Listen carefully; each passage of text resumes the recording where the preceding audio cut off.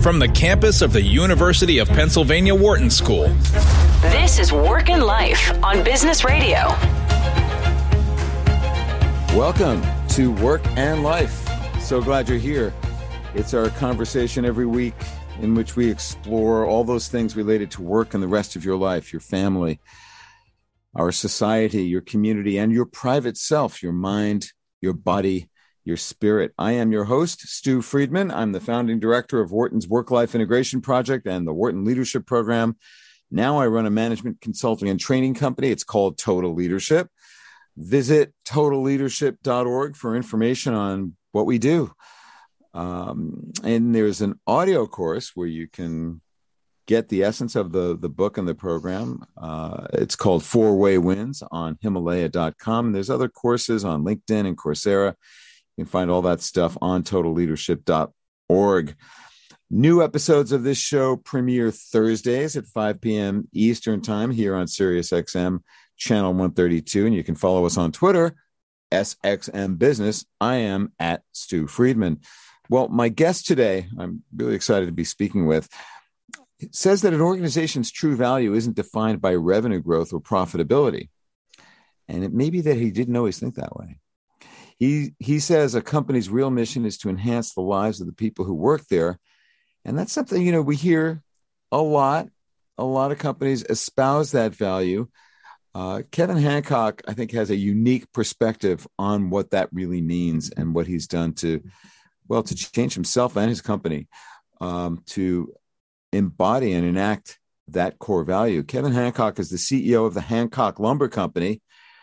No, he did not found it. It was founded six, possibly 7 generations prior, but he's got the name. So that means that's a company that's been handed down generation to generation to generation since the 1840s, if I'm not mistaken. One of the oldest and best-known family businesses in America. And he's a best-selling author and speaker. Today, we're going to be speaking about his book, The Seventh Power. One CEO's journey into the business of shared leadership and his general business philosophy and how he got to it. Kevin, welcome to Work and Life. Stu, hello. Thank you for having me. I'm quite happy to be with you. Well, I'm thrilled to have you here, Kevin. Let me just tell listeners a little bit more about you and your company before we get into our conversation. Hancock Lumber is an 8-time consecutive recipient of the Best Places to Work in Maine award. That's the great state of Maine, up on the northeast corner of the United States, a place that my wife and I just recently visited for the first time. And man, did we have the greatest time there. What an amazing place. Kevin himself is a recipient of the Ed Muskie Access to Justice Award. For those of you who don't remember Ed Muskie, he was a great senator from the state of Maine. The Habitat for Humanity Spirit of Humanity Award, the Boy Scouts of America Distinguished Citizen Award, and the Timber Processing Magazine Person of the Year. He's also a member of the Maine Indian Tribal State Commission. Kevin is the founder of The Seventh Power, which is also the name of his book, which is a nonprofit dedicated to advancing economic sovereignty for Native communities across America. Well, Kevin, your story in this wonderful book, The Seventh Power, is inspiring. It's instructive.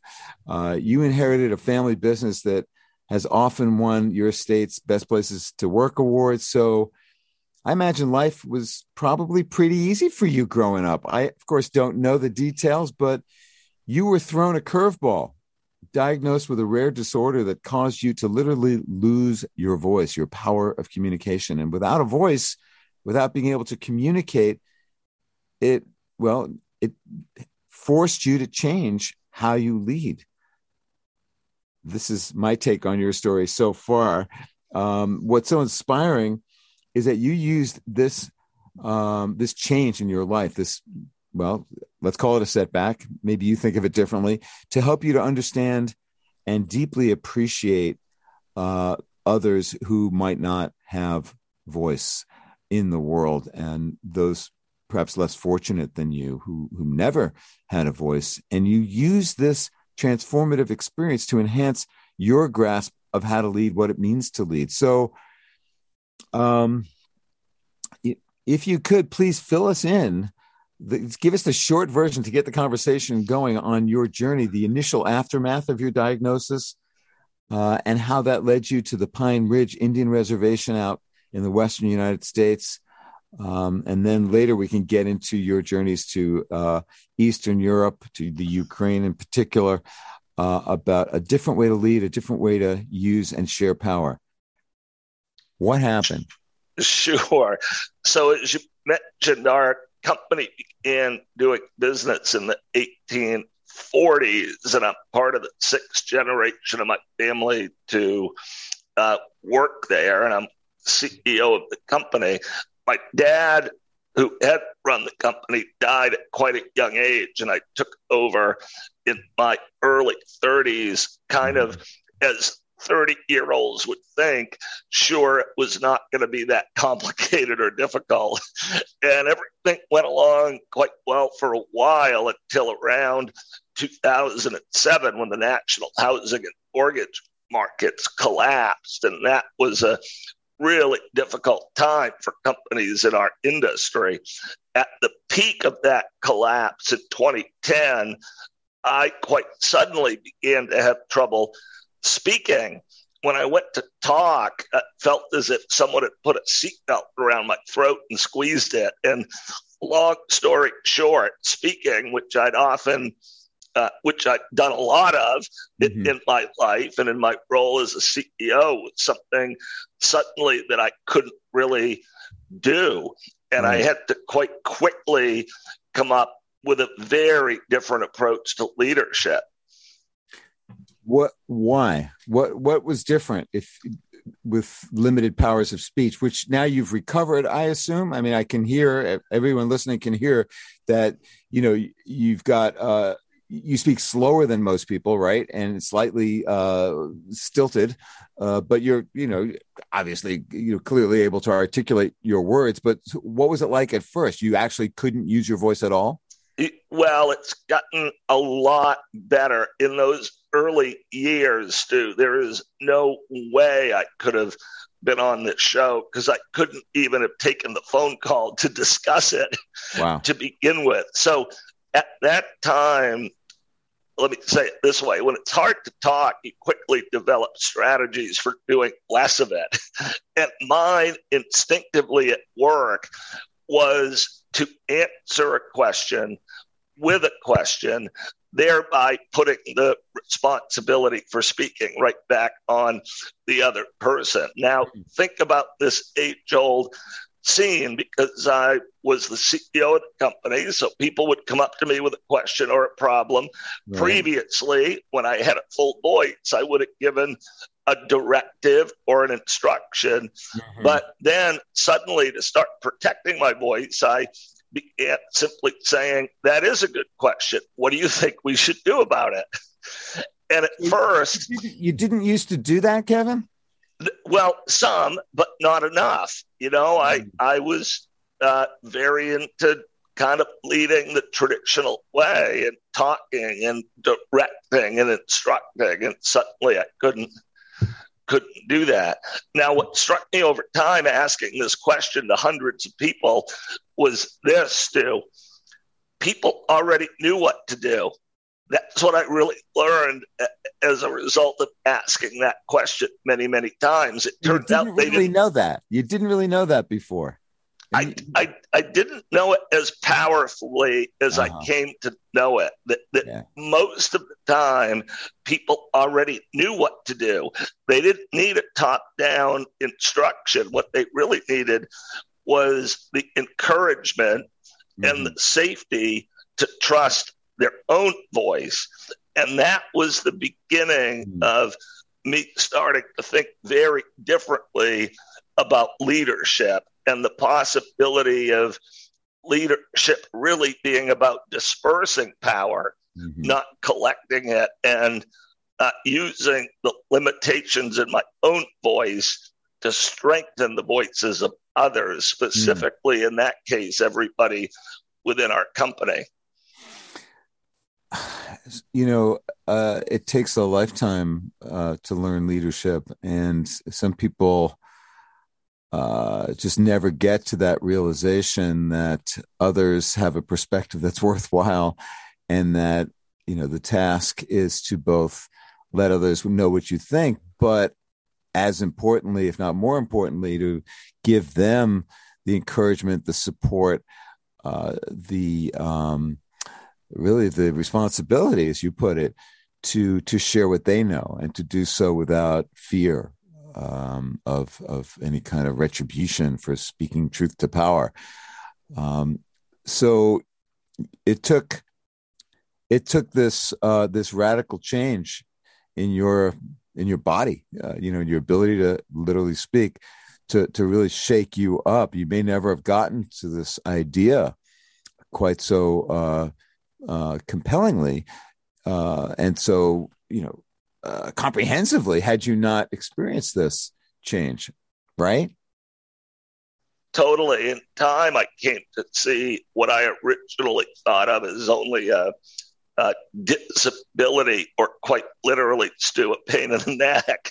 I came to see it as a blessing and a gift and an invitation to live and lead in a very different way. And ironically, losing a piece of my voice ended up helping me find what I now feel is my authentic voice. That's incredible. I imagine, that it took that. I want to remind listeners, this is Work and Life on Business Radio, Sirius XM, channel 132.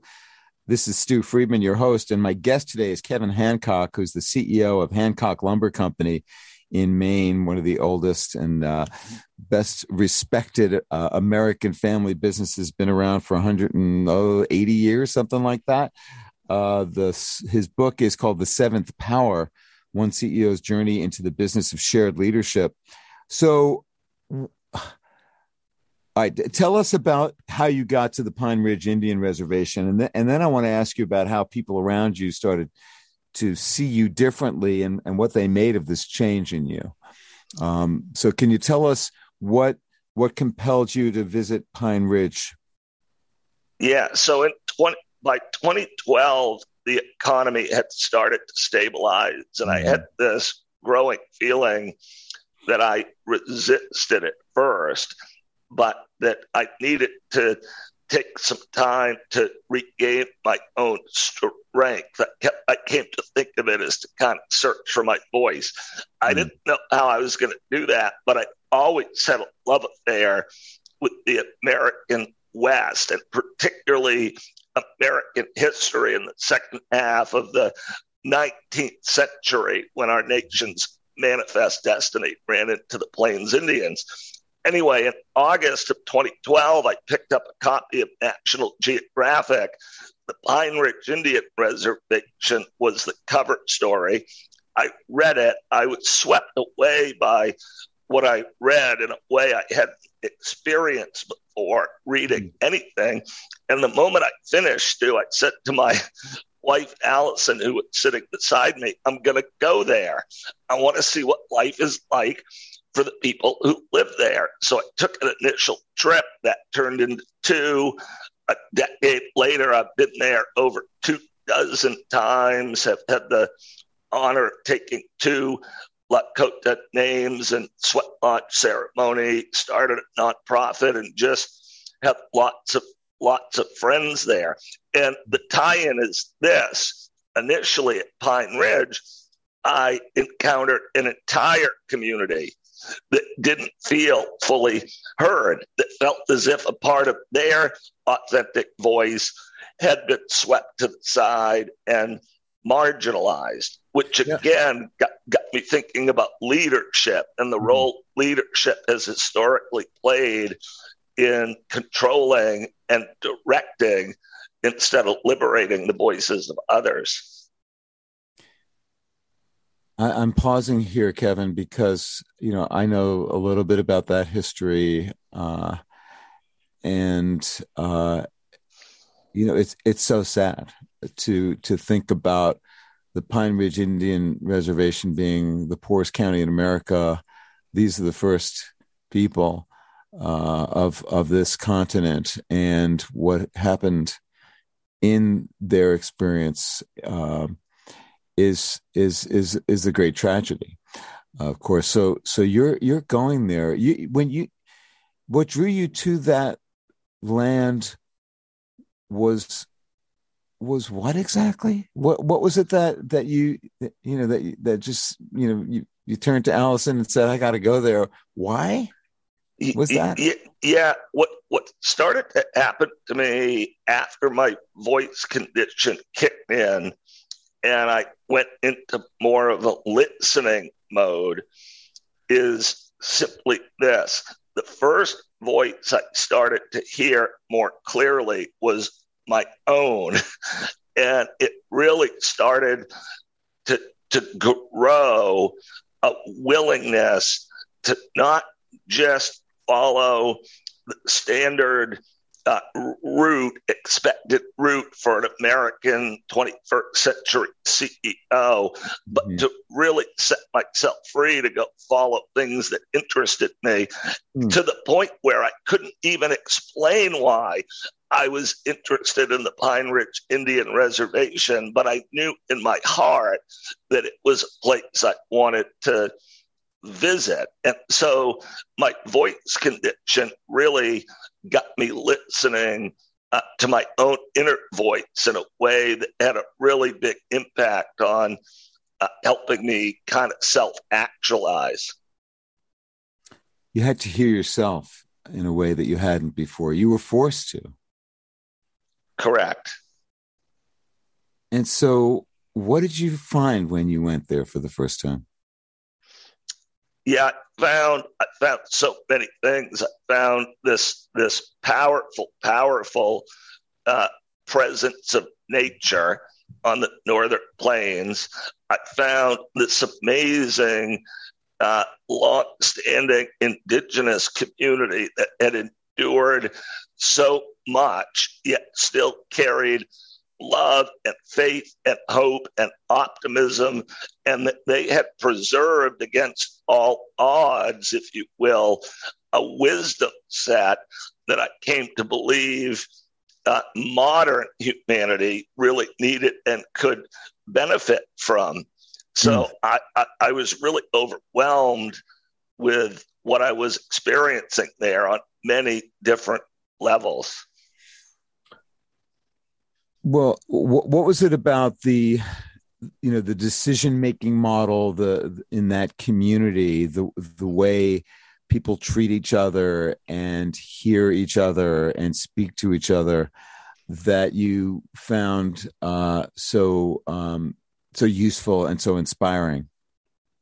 Right. So prior to the reservation era, their communal model was one of power disbursement, that power lived within each individual. Each individual was recognized as being sacred and holy, connected to the great spirit of all things. And in that culture of dispersed power, their community thrived. It was vibrant and healthy.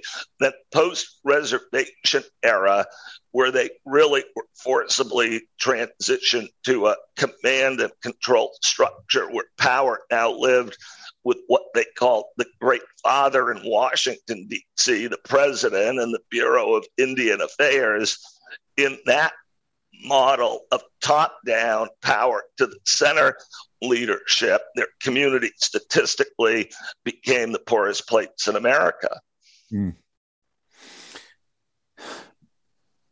I can imagine that this must have been quite moving for you, distressing. In the second half of the show, I want to bring this back to you as the CEO of a longstanding lumber company, because the embracing and sacred approach to living in harmony with the natural world is the hallmark of native peoples on this continent and elsewhere. I've done some speaking in Australia in the last few years, pre-pandemic, and one of the things that was really striking to me, no matter where I spoke, whether it was in Sydney or Brisbane, every gathering starts with a reverent acknowledgement, genuine. We're not the first people here. We acknowledge, the first peoples, and we honor their memory, and we are on their land. Everything starts with that. I was shocked because it seems like that's something we ought to adopt here in the United States. Is what I'm saying to you making sense to you, Kevin? Do you know what I'm referring to? And how does my little sojourn to another European dominated country help? I mean, relate to what you experienced when you first went there, and in your many visits since. Yeah, I can totally relate to what you just said. I remember the moment, my second trip to Pine Ridge, when it dawned on me that genocide happened here. Yes. I studied history. I majored in history in college. And even with that background, I somehow had convinced myself that genocide was something that only ever happened somewhere else, Nazi Germany or some other prominent example. And to recognize that it happened here was numbing, just numbing. To come to terms with that. And it got me thinking again a lot about leadership. And I self-articulated it this way throughout history. I think leaders those who have the most power have often overreached. They've gone too far, taken too much. What struck me about being on the Northern Plains today around this reservation community is there was room for everyone. There's plenty of room on the Northern Plains, but those who had the most power went too far and took too much. And that got me thinking about the opposite of overreaching as the new leadership dynamic. And that for me is restraint, which is having the power, but not using it. And so then how did that encounter with another civilization, let's call it? I mean, there's so much we could get into with, the moral, degradation that this aspect of our history represents, and why we didn't learn it when we were going to school. I didn't learn it when I was going to school in the 50s and 60s. My guess is that you probably didn't either, Kevin, if you were numbed by encountering this history as an adult. This is a huge gap in how we tell the story of our past. Without getting into that for now, although maybe it's a part of your leadership approach at Hancock Lumber, and in the other organizations that you're a part of, Boy Scouts, I don't know. But I want to stick with, for now, how did this encounter inform what you decided you wanted to do as the CEO of Hancock Lumber, to do differently? Right. So my time at Pine Ridge combined with my spasmodic dysphonia voice experience to really create the following personal learnings. First, because of my voice condition, I actually knew what it was like to not feel fully heard, because I often then couldn't say what I wanted to say. Then at Pine Ridge, I realized there were lots of ways for humans and human communities to lose a piece of their voice in this world. That also got me thinking about that unanswerable question: what's the meaning of a human life? And I pondered whether or not it was to self-actualize, that maybe we're all here just trying to find our own authentic voice.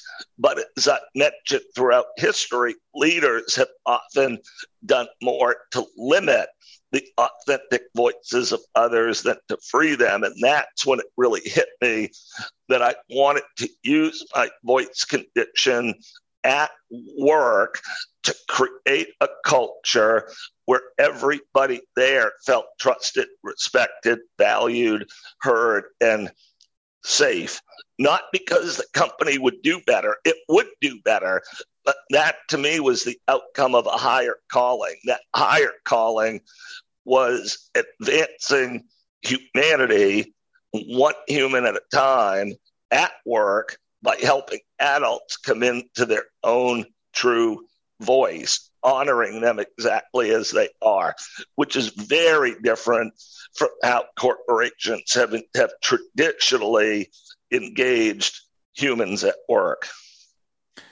That is certainly true. And that is the essence of what the seventh power is, right? You get the title from, well, tell us where that comes from, and then we're going to have to take a short break. Yeah, the Sioux medicine wheel represents the six great external powers: west, north, east, south, sky, and earth.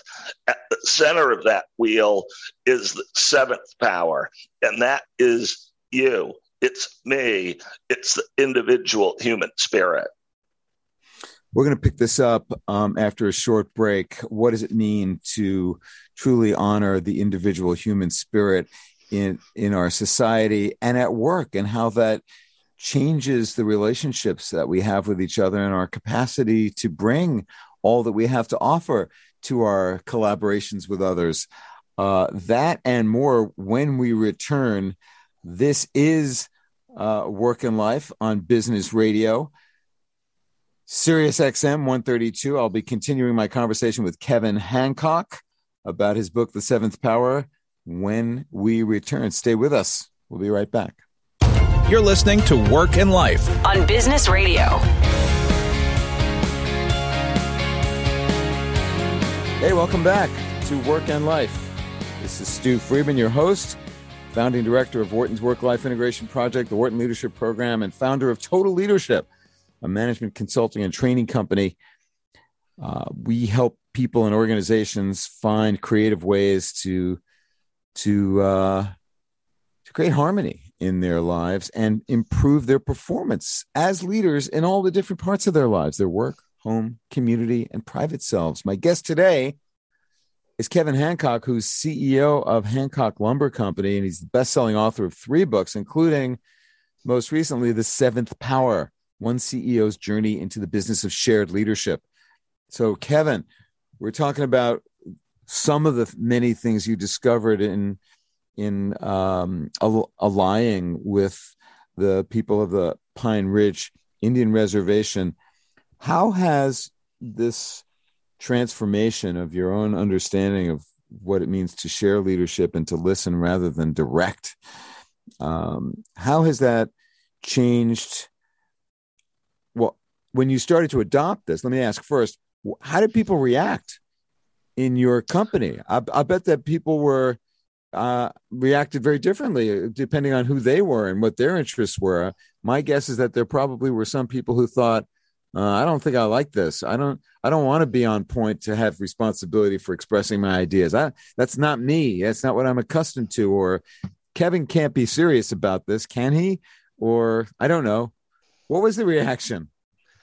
Yeah, I would say there definitely was a strategic pause where the organization tried to determine whether or not this was the so-called flavor of the month, right, or something that really was going to stick. Once they saw I'd gone over the edge permanently in pursuit of shared leadership, everything started to tip pretty quickly. But to your point, it is a big adjustment from the traditional model, because when leadership changes, followership also has to be redefined. So everybody's role in the company changes in a model built around dispersed power and shared leadership. Mm-hmm. And so what was that like? What would you say is the most important lesson you learned about changing your approach and giving more voice to the people around you in your organization? And I assume that holds true also for your suppliers, your customers, up and down the supply chain. and the delivery, process and the others that you interact with in state government. What's the most important lesson you've learned from that experience? Yeah, there were two big ones that surfaced above all others. First was restraint, patience for process. And just because you as the leader are ready to go, make a decision, make a move, does not mean everyone else has had the opportunity to process that topic. So patience was the first element, but it's strategic. What I've seen, it's slowing down to include every voice is actually a pathway to the organization speeding up, because once you make decisions, you've really got the entire community behind it. Second big learning was the purpose of learning. The purpose of listening. And simply put, I would describe it this way. Listening in the new model is for understanding, not judgment. It's for understanding, not judgment. The whole point is just to honor everybody's perspective as they authentically hold it. If you can make it safe for people to say what they honestly think, I call that the answers to the test. They will tell you exactly where the opportunities to improve the company lie. But you have to encourage that and make it. Some people refer to this as psychological safety. Other people call it simply consensus-driven decision making.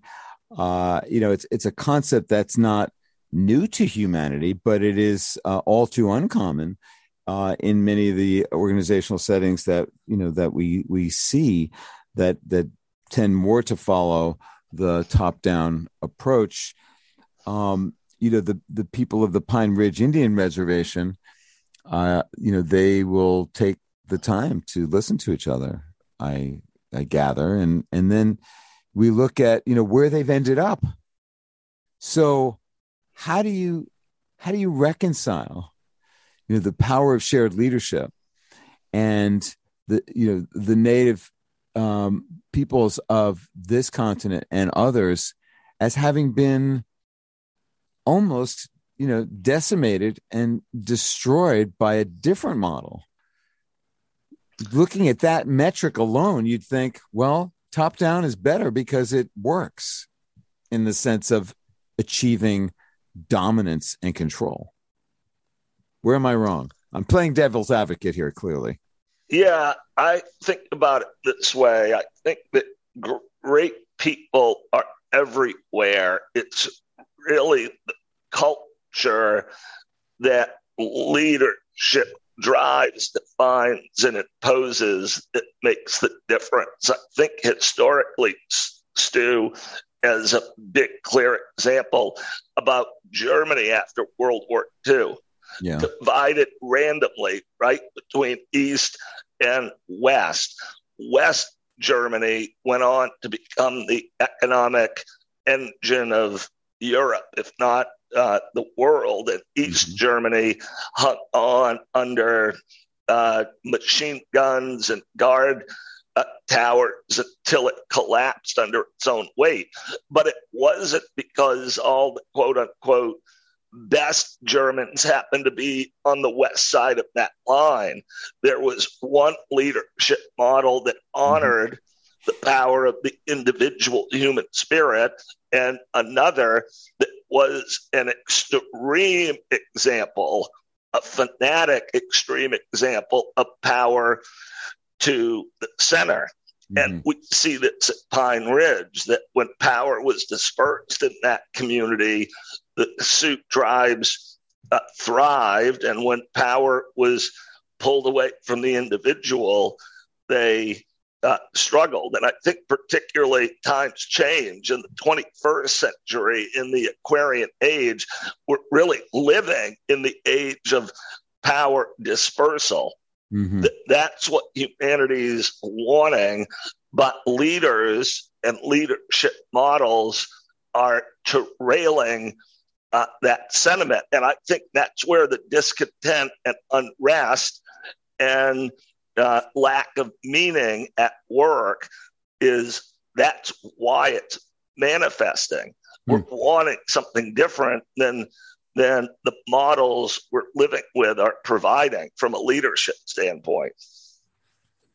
People have always wanted voice and a kind of trust to be able to express their perspective, and yet it has, in so many instances, been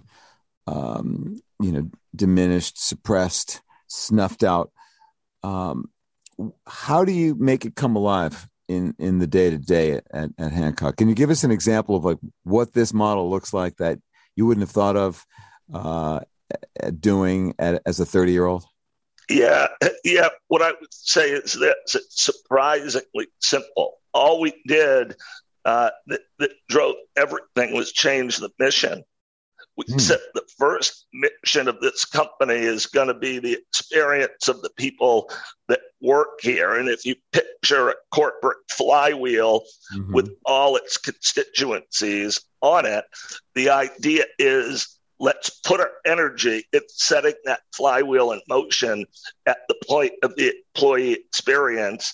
If employees are having an exceptional experience, that's going to manifest as an exceptional customer experience and corporate performance. So the mission matters. Most companies get what they focus on.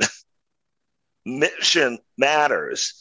And then when we changed the mission, we needed a new metric, because if the mission was the employee experience, well, how are we going to measure it? And think about it this way, Stu. Everyone in business can picture this.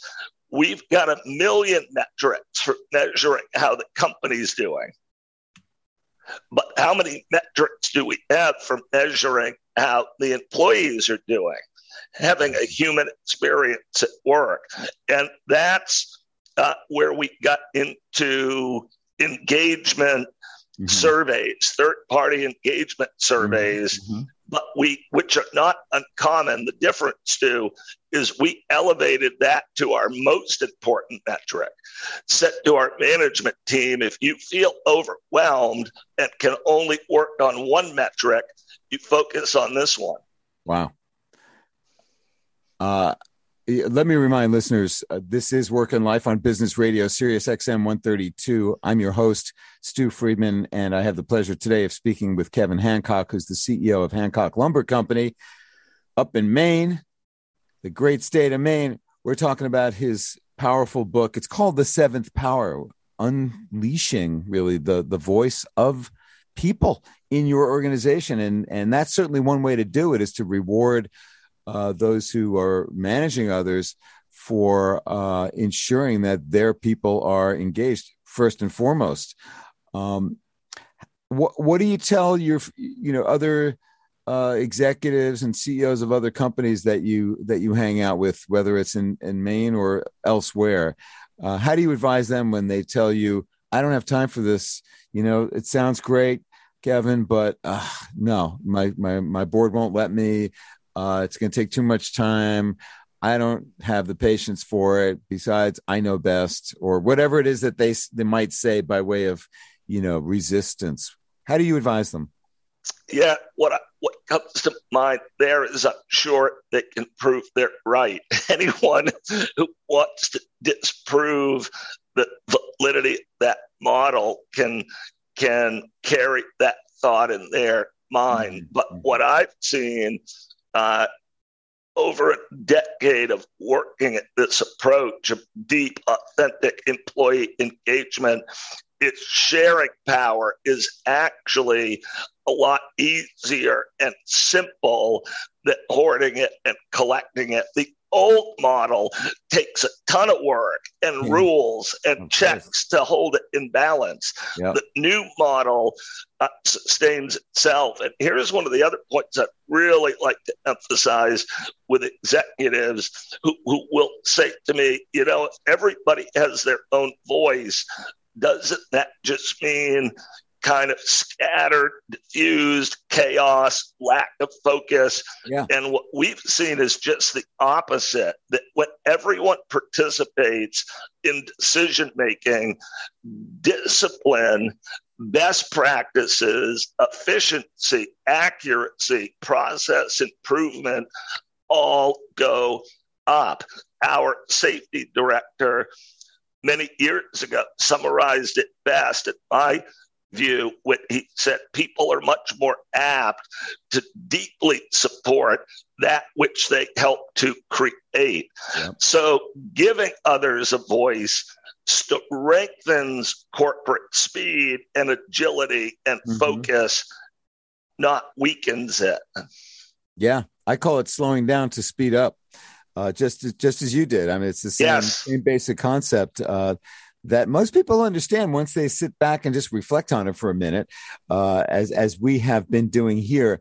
Now, one of the things that we know about the native peoples, including those that you have become friends with, the six powers are powers of nature, right? And there's a kind of communion and a sacredness about the relationship with the natural world that many of us have lost.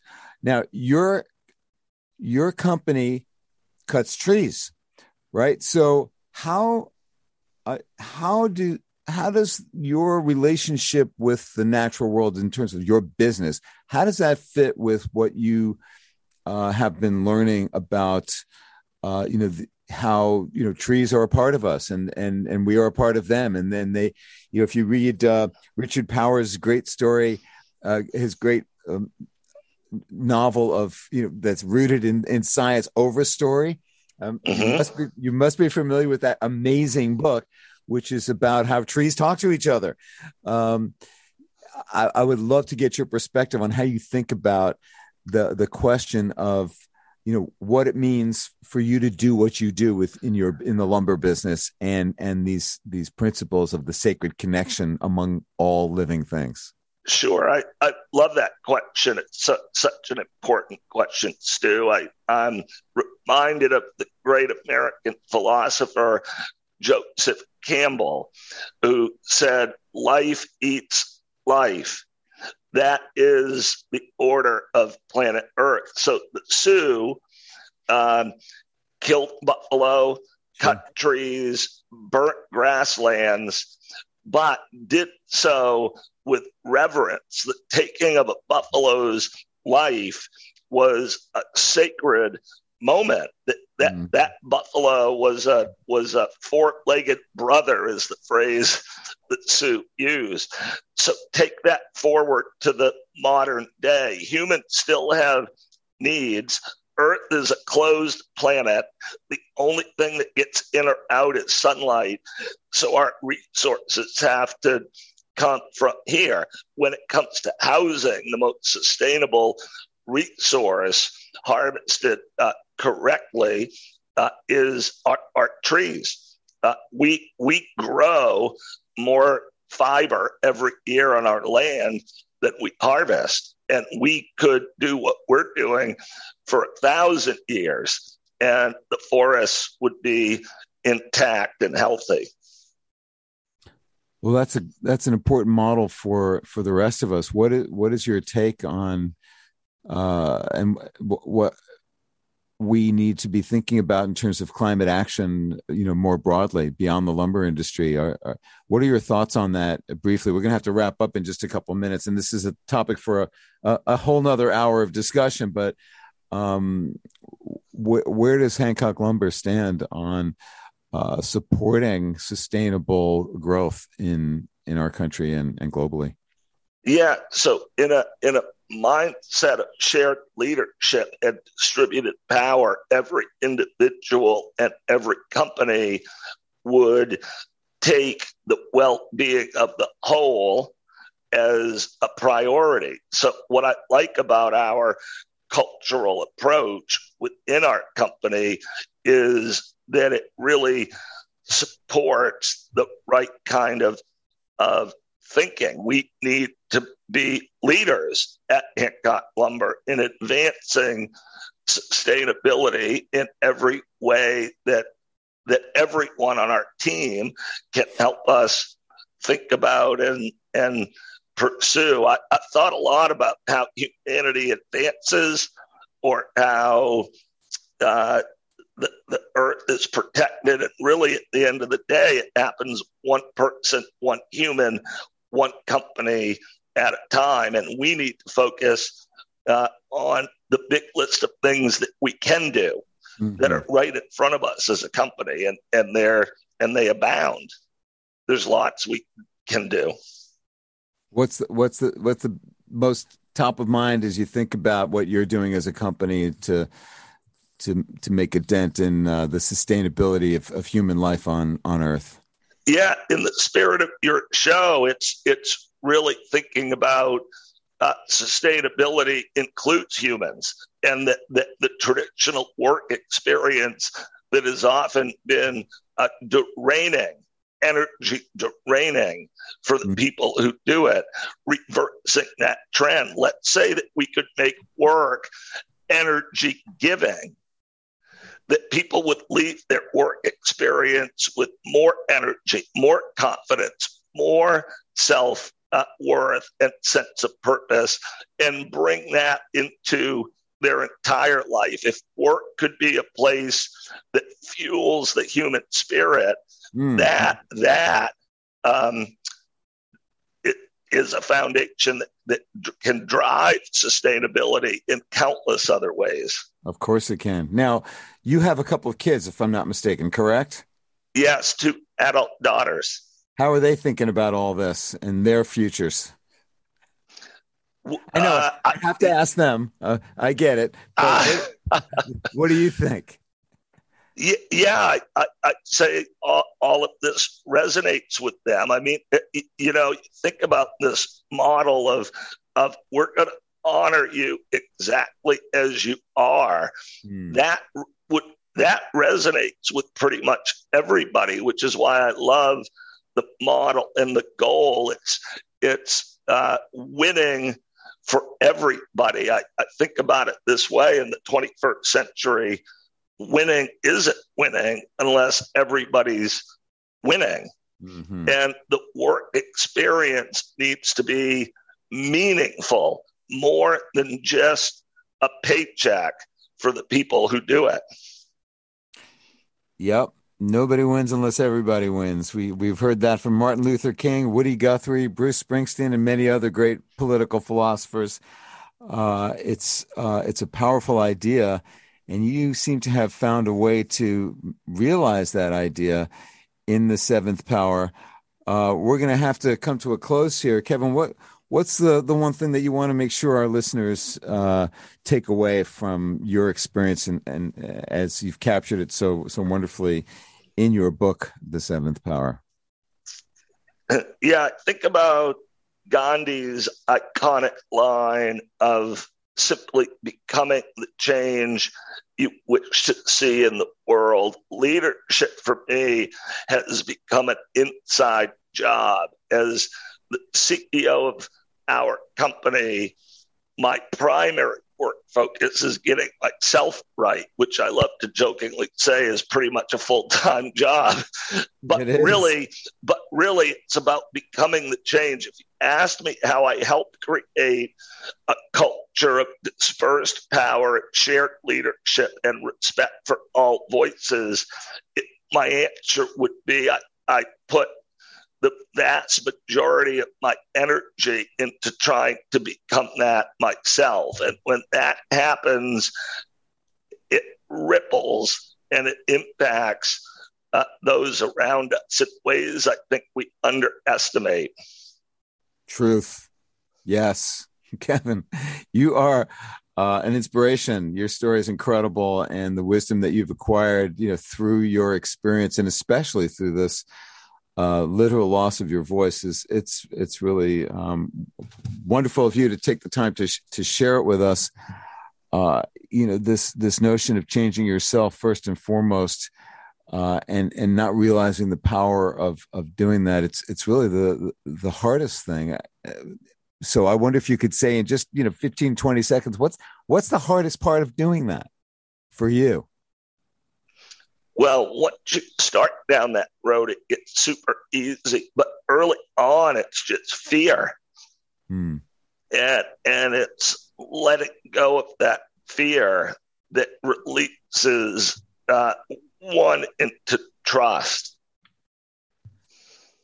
Well, we're going to have to leave it there for now, Kevin. I hope that we have another occasion to meet and talk. It's really been a pleasure. How can people find out more about your books and what you're up to with the Seventh Power? Thank you, Stu. I have a website set up dedicated to all we've discussed today, and it's titled simply The Business of Shared Leadership.com. And you can find my books there, reach me there, and find lots of resources related to our conversation today. Wonderful. Thank you for letting us know that. And again, thank you for being with us today. Really appreciate it, Kevin. Thank you so much, Stu. It was a great pleasure. And thank you for listening in. Don't forget to tune in next week at 5 p.m. Eastern. If you have a question about something you heard on the show today, you can email me, friedman@wharton.upenn.edu, or our station, which is at businessradio@SiriusXM.com. You can follow us on Twitter at SXM Business. I am at Stu Friedman, and you can find edited versions of these shows as free podcasts at totalleadership.org. And there's also all kinds of other resources there for free videos, book chapters, articles, all kinds of stuff. And we've been doing this year is to focus on the theme of going home. It's a little side project I've got going on, collecting music songs that speak to the issue of home and what it means to us. And today we're going to hear, as we close out, a snippet from a great song about going home that also is about the northeastern part of our continent, including Maine. It's called Acadian Driftwood by the band. So check that out. Thanks, Patty Hall, for making it all happen. And for you listening to us, many thanks. It's Wharton Business Radio, Sirius XM 132. See you next time.